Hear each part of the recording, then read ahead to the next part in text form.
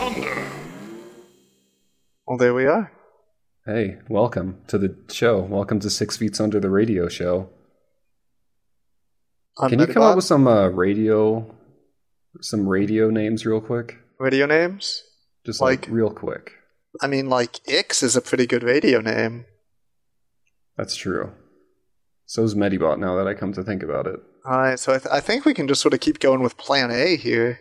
Alright, so it's Ix and Medibot on the twos. I'm gonna lean back from my mic, though, because I definitely just made a clip with that. Alright, I was a little too excited. That's fine. I mean, it's our first show here on the air on W6FU. As you know, all previous 6 Feet Under this episode have been broadcasted through the Earth itself. Yeah, but this is coming to you live over the airwaves. Yeah, This is definitely whenever you're hearing this, it's definitely happening at that exact moment in time. Keep your headphones on and don't turn around. So what's in the docket? Is it in the docket or on the docket? What's in or on the docket today? Well, Medibot, I was just going to take a little look at our 13questions.tumblr.com and pick out some of the good questions and answer them. All right. What are we going to do with the bad questions? Physical challenge. Physical challenge. See, you know this isn't a real radio show because I would have some kind of audio clip there. But maybe I'll just edit it in. Physical challenge. No, I don't even need to do that. So if you like, you can pull this up as well. I don't know how quick that would be for you. Yeah, oh yeah, I've got it right here in my fist. Okay, well, I have a question here for Mint Gelato. Oh, what? I missed one. Does Mint know about the Banach-Tarski paradox, in where one may take a single orb and make it two orbs of the exact same shape and size? Okay, so let me... This is why I hate those popular science magazines, is because people who don't want to actually try and understand scientific phenomena read about some weird discovery or something, and then they talk about it like they think they're an expert. So let's, first of all... That absolutely applies to me. The Banach-Tarski paradox, in name only, for it is neither. First of all, I say that because, like, they call it Banach-Tarski, but actually Banach and Tarski would, like, not even that relevant to the development of this theory. It would be more properly called it was all Dr. Hamden who really put it all together. But Banach-Tarski made a fancy-looking infographic, so I guess they get all the credit now. But it's also not really a paradox, is the other thing. It follows extremely reasonably, just sort of counterintuitively, for someone who does not know about how orbs start behaving when they are drastically reduced in size. Alright, speaking of drastically reduced in size, hello, Gnome. Alright, so... Now, see, the problem here is that we're both recording with Audacity to test it, but you're not. So to folks at home, you're going to sound like a ghost. Okay, now we're all going to have to say 3, 2, 1, sync, and with that magic incantation, Gnome will suddenly become audible to the folks at home. Everybody ready? 3, 2, 1, sync. All right. Hello, Gnome. Hi. You've been pulled down from the airwaves and into physical form. I exist once more. We were just discussing orbs. Orbs. Orbs are good to discuss. Right, so the Hamden principle is a much better name than Banach-Tarski paradox for this.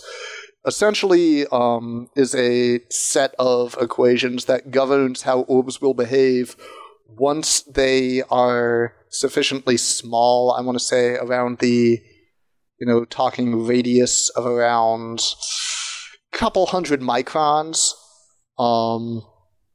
Because that's the only scale at which you can reasonably do the sort of duplication that the question asker is talking about.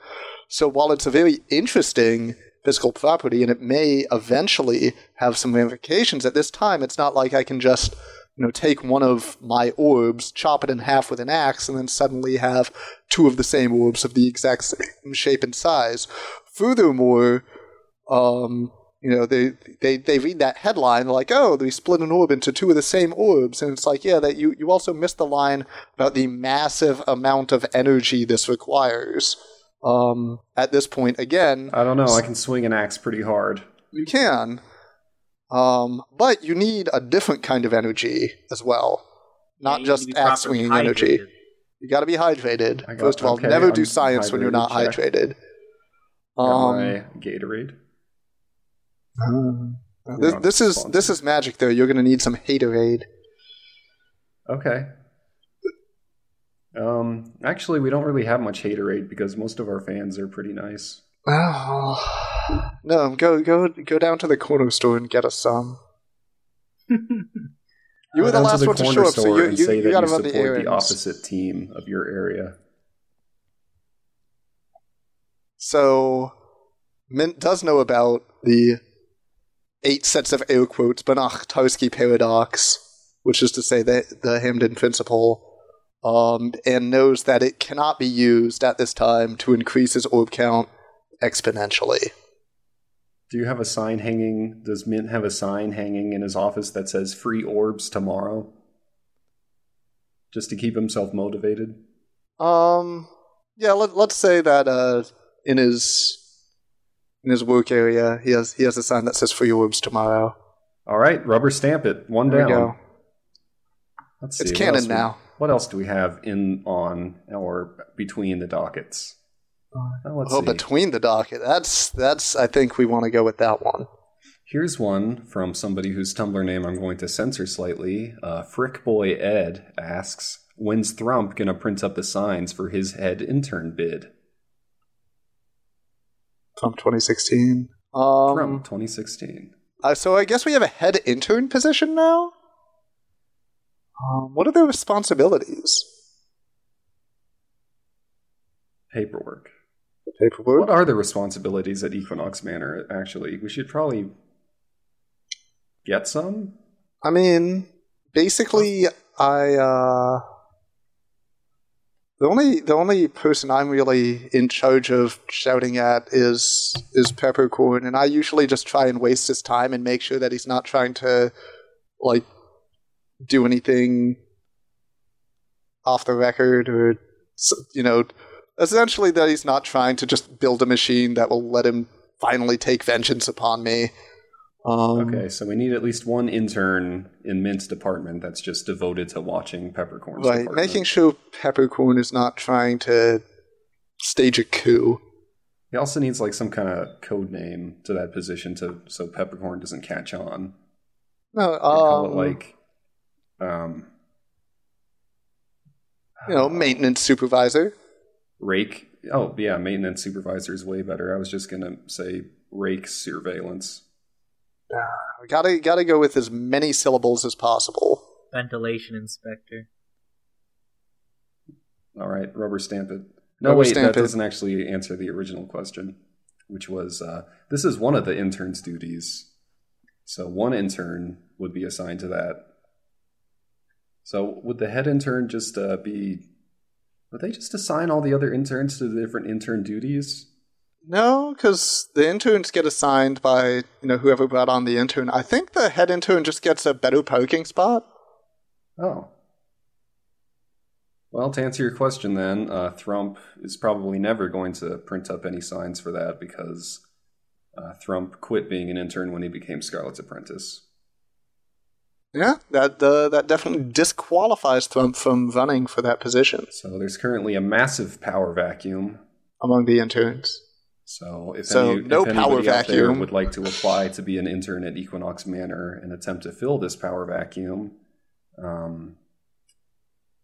you're not fictional, which is a little... Makes things a little awkward, but probably not impossible. Follow your bliss. Case closed. All right, case closed. Put it back in the docket. Okay, let's see. Oh, here's one. Scarlet, is it true that a wizard's staff has a knob on the end? And of course, Scarlet isn't here in person, but as we discussed earlier, we've been granted full power over the timeline and universe in perpetuity. So I'm just going to go with no. I think it's like a 50-50 thing. I'm going to go with yes. So we have the full spectrum of answers. All right, there's here. the 50-50. Thank you. Case closed. Case closed. Wizard staff has not a knob on the end. For Ironicus, from Psychanthrope, I should. The last one is from Anonymous. This one's from Psychanthrope. For Ironicus, what were your plans for the Lich King's phylactery and actions if it wasn't dealt with? So I can actually answer this without even pretending, because I sort of have to find it in the episode where Nav fought the Lich King with some terrible friends. They were bad. Bad friends. We pretty much decided that the phylactery was going to be the entire island of Necropolis, and the shards of oblivion that he took from the tomb of the first Orc Lord to keep him from being revived. He kind of pointed those outwards out towards the entire rest of the island so that he couldn't connect between his body and his phylactery. So that was pretty cool. And honestly, what happens to a phylactery when a soul goes back to it? Obviously, it grows a new body. So what would have happened to Necropolis? Obviously, it would have turned into a giant walking golem. Uh-oh. I can see how we got to that point, yes. Alright, so maybe we revived the Lich King. Look. The point is... But we also destroyed the Lich King. Yeah. So we're even. Once again, much like in the quandary of the wizard staff knob, it's fine, is the ultimate decision here. It's fine. Case we closed. equaled it all out. We did. Case closed. We also got an anonymous question a while back. If the gang was to combine into a robot, who would form the head? I had definitely forgotten about this question from Anonymous, but now we can absolutely definitively say that Nav did, as we've now seen. And they just forgot to install speakers in the mouth, so yeah. You couldn't hear me, but I was definitely being very active during that battle. Trust me. It was good. We were doing poses inside the robot, and so when they switch to that camera, you can see us doing the cool poses. All right, case closed. All right, stamp it. Stamped. All right. Here's another one by Anonymous. Anonymous sure is a prolific question asker. To anybody willing to answer, how bad does it get having to bunk with everyone else on the battle van? I mean, not bad at all. The battle van's like summer camp, but a good summer camp. The idyllic summer camp that you probably never actually got to go to as a kid. Kind of the opposite of the one that I went to. Yeah, isn't that funny how that happens? The idyllic is the opposite of the real. Yeah. That was kind of sad. Dang it. Anyway, there's a hot chocolate dispenser. Why do you gotta say that? Beds? Oh, yeah. Are we doing bunk beds? But everybody has their own bunk bed is the thing. Right, so that you can keep one for you and one for your +1. Yeah, so far the only person with a +1 has been Nav, who's had Agatha, and so far the only person without a +1 who has still used both beds has been the Many, who is tall enough that they just kind of bend into a C shape, out the bottom of the top bed and back onto the bottom. And yeah, it's fantastically awkward. Unusual. But that's just what you have to expect on something as fantastic as the battle van. Yeah. Are there any other dream features on the battle van? No, as long as we're on the subject. I mean, there's the yogurt machine. The yogurt machine, yeah. Do you think all the food dispensers are one machine with a whole bunch of different nozzles? Oh, I don't know about the other food dispensers. I only made the yogurt machine. Well, I mentioned a hot chocolate dispenser earlier, and I'm wondering if could you have hot chocolate flavored frozen yogurt? And would it be hot and frozen at the same time? Yes and yes. Oh man, I'm really glad that Mint got into food dispenser technology. I mean, it turns out he's really, really good at it. Basically, I might have just still had one of the manuals from when I worked at the restaurant, and occasionally they had, that kind of machine there, and so sometimes I'd have to fix it. And, I just, at some point, the manual got lost, and so we got a second one, and then we found the first manual, and it's like, okay, we got an extra manual, and I'm just like, hey, can I just keep this? And they're like, yeah, sure, who cares? You're the one who always has to fix it. So, I still had that with me and used it to basically, the manual was detailed enough for me to basically replicate it, mostly. It mostly works. Rarely contains flakes of rust. So what you're telling me is they no longer needed the manual because they had Mint the automatic? Case closed. Rubber stamp it in the docket. Let's see. So here's a good question that we can answer even though Scarlet isn't here. Another one from Anonymous. Hey Scarlet, I heard that sorcerers can't breathe fire because the red doesn't share the power to do so. Is that fact? And if it is, what about you? So I think the obvious answer is that the way that Scarlet breathes fire and the way that the red breathes fire is probably the difference between like a candle in the sun or something like that. I mean, no disrespect to Scarlet. I guess it's like the red doesn't share the power. Like, okay, you're not sharing, I have my own. Great. Yeah, exactly. That's sort of how I feel her position is. Also, like, here's the thing about the three. Let me tell you about the three. Is, a lot of sorcerers sort of tap into their power because sorcerers sometimes like to cause problems, and the three sometimes like to cause problems, and so there's this mutual understanding of problem causing. Not really alliance, but an understanding. But that's not going to necessarily be the case for any given Elder Dragon. Here's what I do know is that they don't own sorcery as much as they like to think they do. Yeah, I mean, I speak somewhat from personal experience on this. It's like they're extremely powerful, and they definitely are the power source for many other sorcerers. Let's make sure those facts are definitely on the table. They're not the only game in town when it comes to like magic that wizards think doesn't count because it wasn't learned from a book. The red likes to think that it's the Dungeons and Dragons of sorcery. Yeah. Thinks that nothing else even exists. And it's wrong. But you know what? Don't bother trying to argue with it. You'll get nowhere. You don't want to tell one of the three that they're wrong. It just doesn't end well for you. You just nod and say, yes, very good, okay, bye. What if your next 13th Age campaign that you're planning to GM, what if it all gets kicked off because your party of first level adventurers tell one of the three that they're wrong, and the entire rest of the 10 levels is just dealing with the repercussions? That seems like a pretty good one unique thing, honestly. I yeah. told the red they were wrong, and I lived to tell about it. Oh, that's a really, really good one, actually. Yeah. Levied a direct insult at one of the three and was not instantly removed from existence.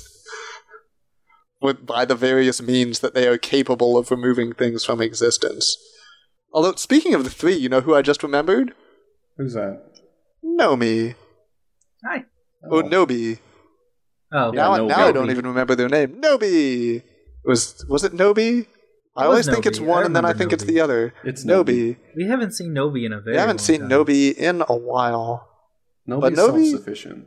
Nobi gave me a lot of good ideas. I think. I mean, I don't know if I got them from Nobi, but I guess I was around Nobi, and at the same time, right, I got a lot of good ideas.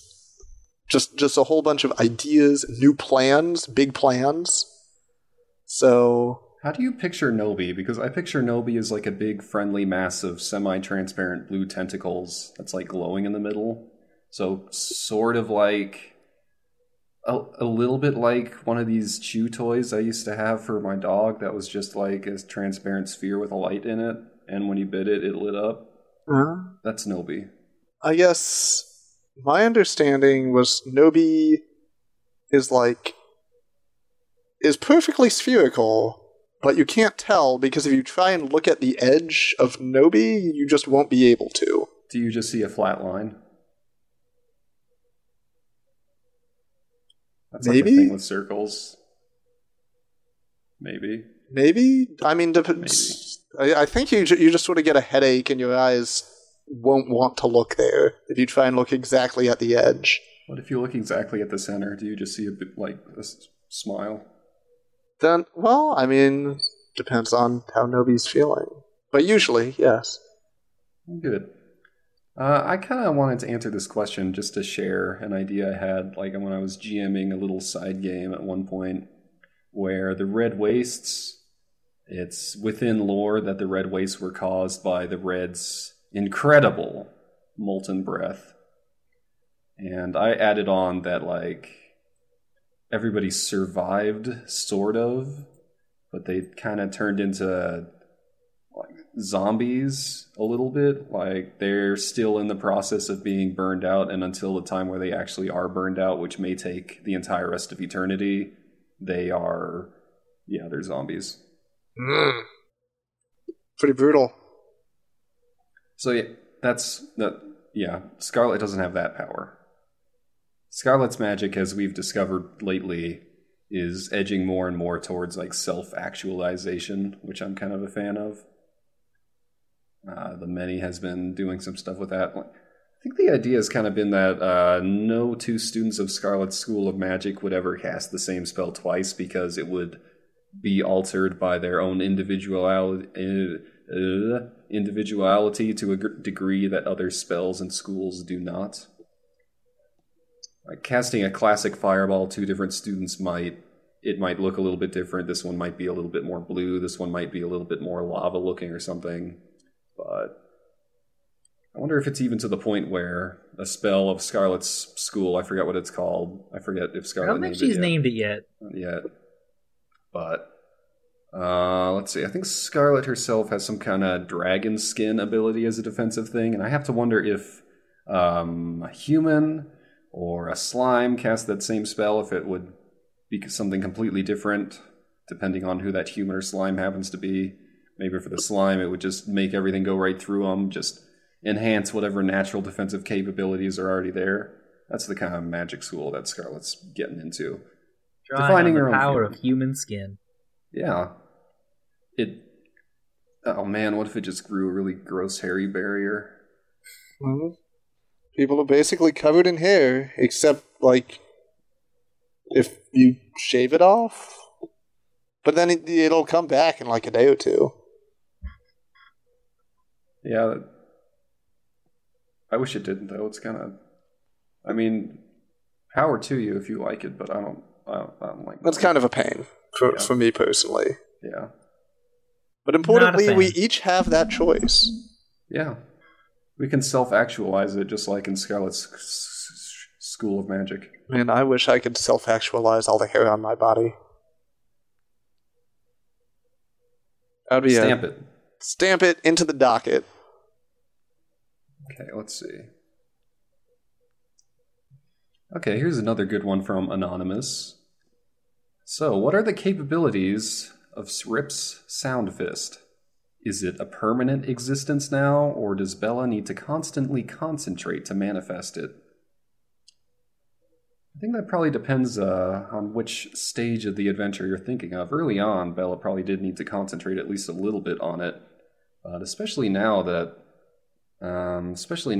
Bella's powers are back in full effect, and considering even during the time that they weren't, the Sound Fist was doing just A-okay. That it probably grew on its own, you know? Probably grew to have its own existence. Yeah, it's sort of this self-sustaining, resonant frequency. I mean, Rip himself is really loud. That's true. Maybe Rip has a little bit of that same magic, but his version of it is just being really loud. But that mixed with Bella's is enough to sustain it. He feeds it sound fuel. Yeah. Just by screaming all the time. Like, if Rip was ever really quiet for like a full day, then the sound fist would dissipate, but that's never ever going to happen. That's basically impossible except under duress. I don't know. What duress can you imagine that would keep Rip quiet? Trapping him in a field of silence? I don't know. I feel like he's too loud for that. You know? I mean... It's like, this is a fireproof suit, but... What if you gave him something good to drink, and there was enough of it so that he'd drink it for the whole day? I don't know. I think at some point he's just enjoying it so much that he starts laughing while he's still drinking it, and he's just pouring it all over himself. Maybe if we got Rip to do a napping contest with somebody. Oh no, his snoring. No way. His snoring the snoring way plenty to sustain the sound fist. Yeah. I think the drinking thing that might do it if he cared about cleanliness a little bit more, but as it is, he obviously doesn't care about spilling all over himself at all. It's really interesting because even though he's not consciously attempting to preserve this behavior, but just, from environmental pressures, will always maintain this behavior. Right.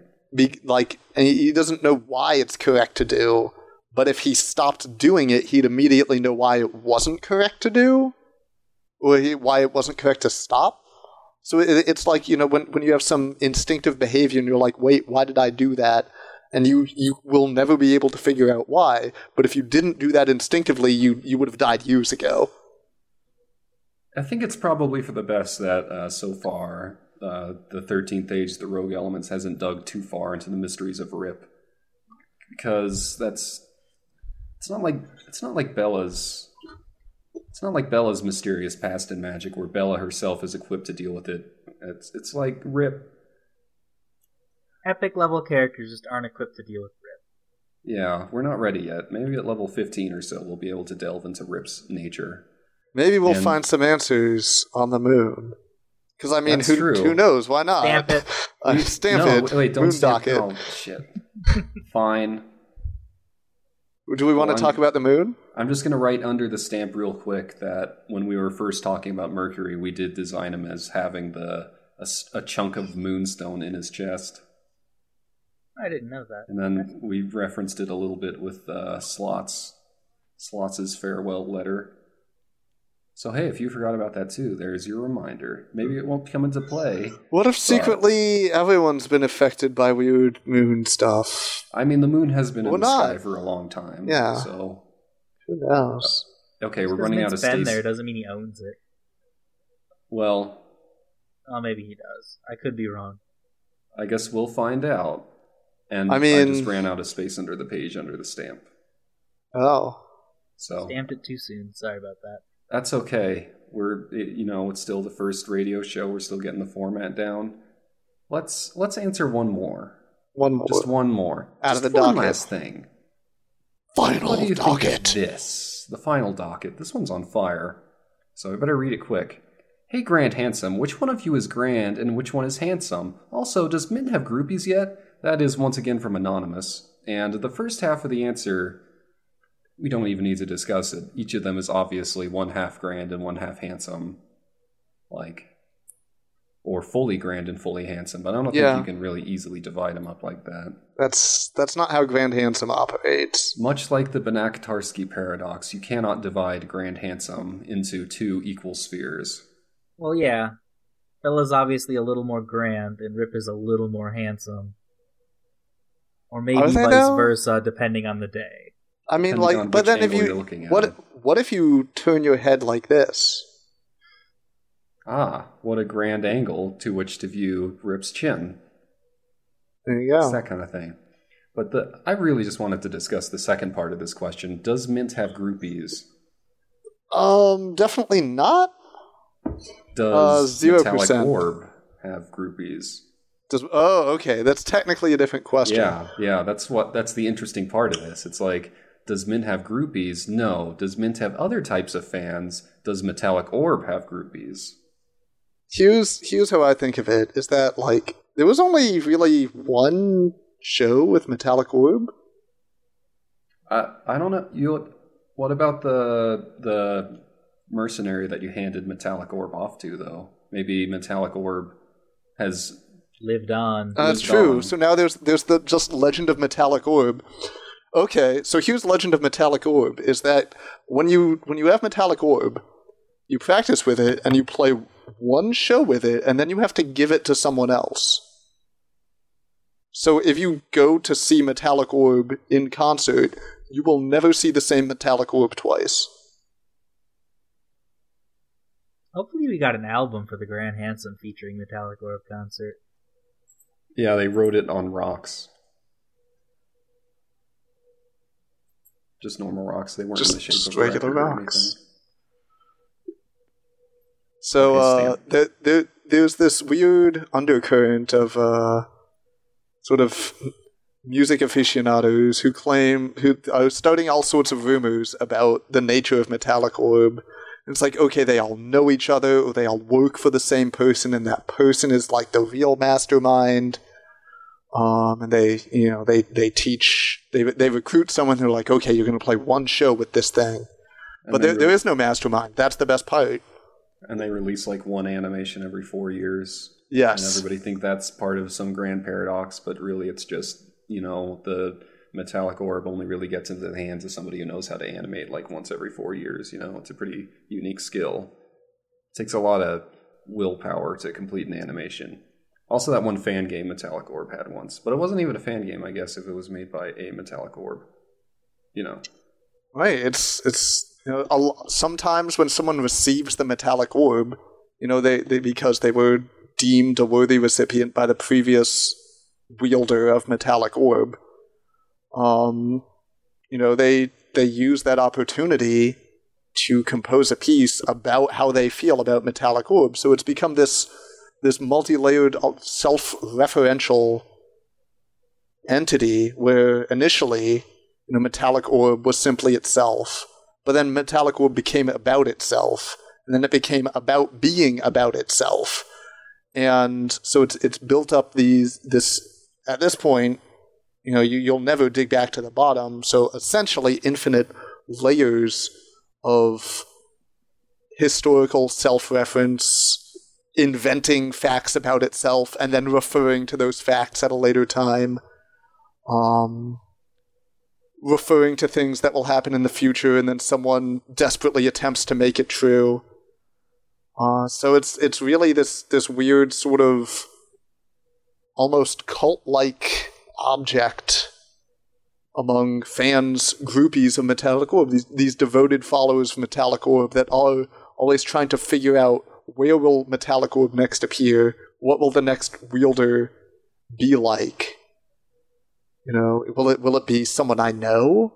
Will it be me? You can never really be sure. A lot of them hope that they will be the next Metallic Orb. All you can do is be ready. All you can do is just try and be ready to receive Metallic Orb. Alright, follow-up question. How long do you think until someone tries to make a tribute to a previous Metallic Orb? With the Metallic that's Orb? Probably... that's already happened several times. Yeah, that's okay. The biggest fan of Metallic Orb is going to be Metallic Orb. So it's like, I'm giving you this orb because you're the biggest fan of Orb. And you are the only one worthy to bear Orb. And you have one chance, you have one song to show your love of Orb. So really, in that sense, maybe almost all of the songs, except for the times that the Orb was given to somebody who really hates Metallic Orb because that bearer had a real sense of irony. Metallic Orb wants to express everything that Metallic Orb can express, and that ranges from self-love to self-loathing. And then there are the people who just don't like electronica. Nobody listens to electronic music, Hicks. Yeah, sorry, Metallic Orb. Sorry, Metallic Orb. Yeah, whatever. Yeah, Metallic Orb. It was acceptable at the time.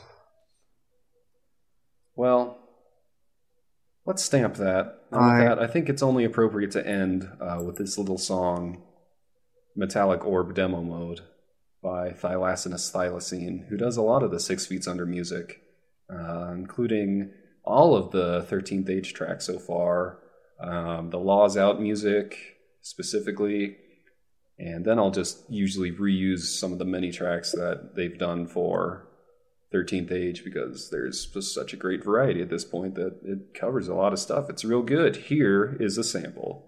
Good night, folks. Good night, folks. Metallic Orb Demonstration.